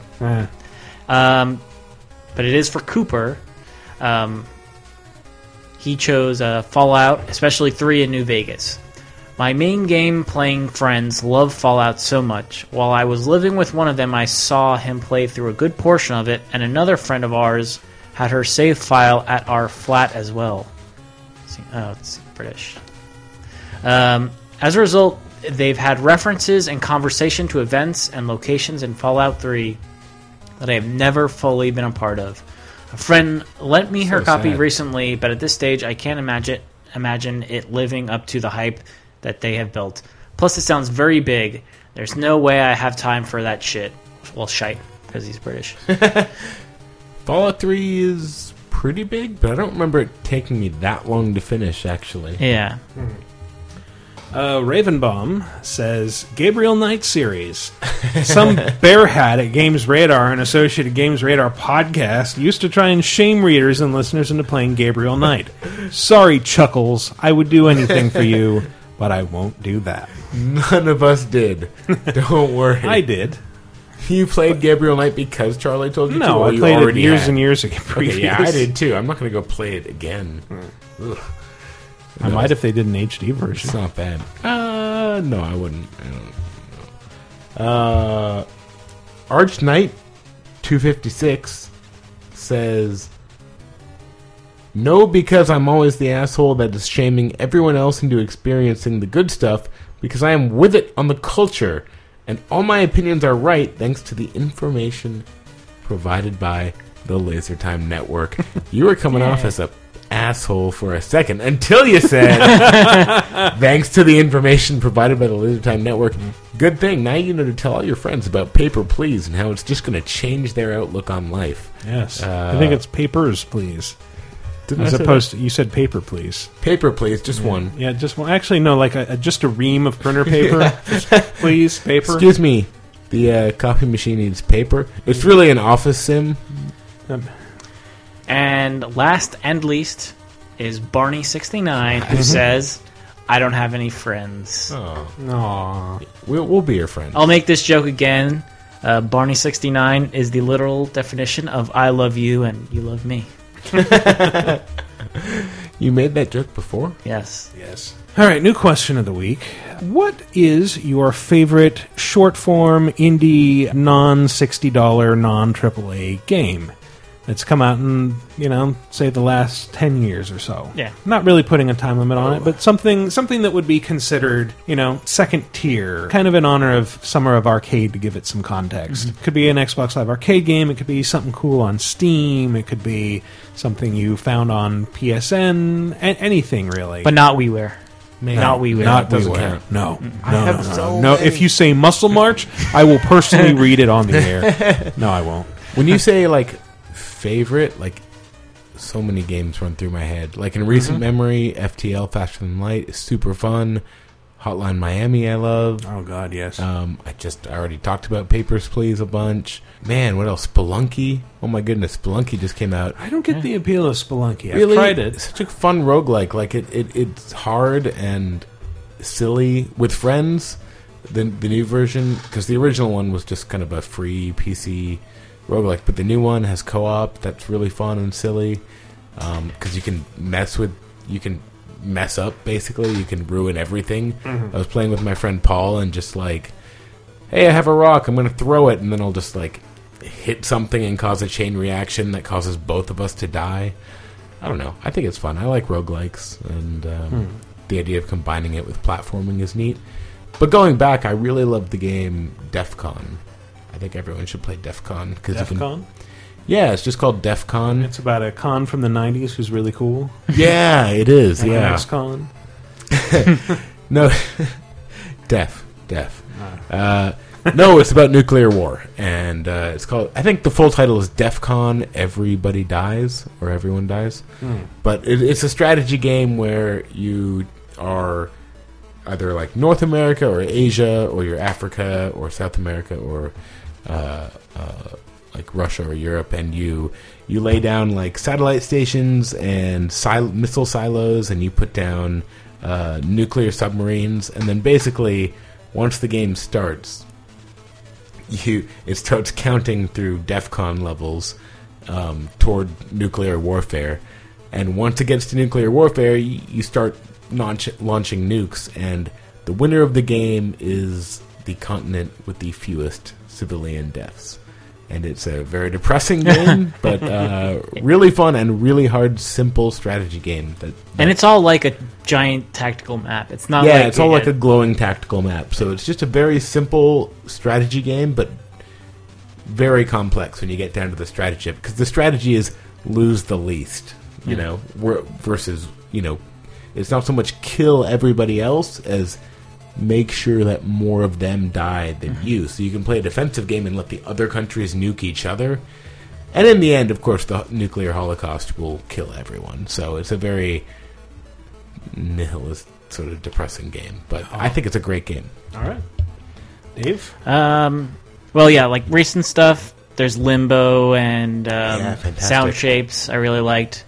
But like going the furthest back are like the twin stick shooters that kind of put downloadable games on Xbox Live Arcade and PSN on the map. And when it comes to those, there's really only two. There's Everyday Shooter on PSN. Yeah, that was really fun. And Geometry Wars Retro Evolved for the Xbox 360, Xbox Live Arcade. It was one of the first. It was there at launch. And I remember buying... And I can't believe I was able to do this with the Xbox 360's launch because it was not that good. But I bought 8 games. Wow. I worked at a GameStop at the time. So, like, literally, like, trading everything in and being like, I'm going to get Gun and Tony Hawk Wasteland and Quake 2 and all these games that I will probably never spend more than an hour with. Wait, Quake 2 was... Quake 3, maybe? Quake 3. Yeah. Anyway, I didn't play that much of it. If that didn't make it obvious, but right. Geometry Wars Retro Evolved. Yeah, I bought that for $5, and that was the only game I played more or less for the first 2 months of the Xbox launch. So yeah. What was the puzzle game where I feel like you had Hexic? to turn? Hexic. Yes, it was Hexic. That was also pretty good. I played a lot of that. Is that your favorite? No, I'm not changing my favorite. It was made by the creator of Tetris. Wow, I really liked it. I played that game a lot. Yeah. I kind of want to say it would be either Hotline Miami or Minecraft, but those both seem like cop-out answers because they're so fucking popular. I know, that's why I skipped over them, but yeah, Hotline Miami is so good. Yeah, it really is. I had another answer lined up, but now I forgot it, so I'll just say Karateka Classic on iOS, which is my favorite. This was actually a AAA game in 1984. Yeah. But now it's just a very cheap iOS game that mimics the old Apple II game exactly and is a lot of fun. So, not even the new Karateka on New Karateka PSN, isn't no? as good. No, it just I mean it tries, but it's just not the original. You know, the one I had in my head was really good, and now it's like, oh man, I forgot it because I play so many of these fucking things. Yeah, me too. Try out FTL if you haven't. I know you haven't, but it's such a good game. Anyway, I bet you can outdo us with your indie savvy. So go to lasertimepodcast.com/forums, go to Lasertime Show Discussion, and let us know in the appropriate thread there, or just post under the comments for episode 28. Time for some plugs. You can follow the show on Twitter at VGApocalypse, or you can follow me personally at Wikiparas. Somebody else go. You can follow me on Twitter at PC Elitist Jerkbag, a.k.a. Tyler_Wild. Go to PCGamer.com, read things that I write about, like MMOs that you don't care about, and EVE Online. Get our magazine? I don't know. You go. I'm __* Dave Rudden on Twitter. It's like a C64 command. Yeah, and I'm at OXM Online, official Xbox magazine, KOXM podcast, Cheap Popcast of the Laser Time Network, all that stuff. All right, well, that's our show, everybody. Thanks for listening. See you next week.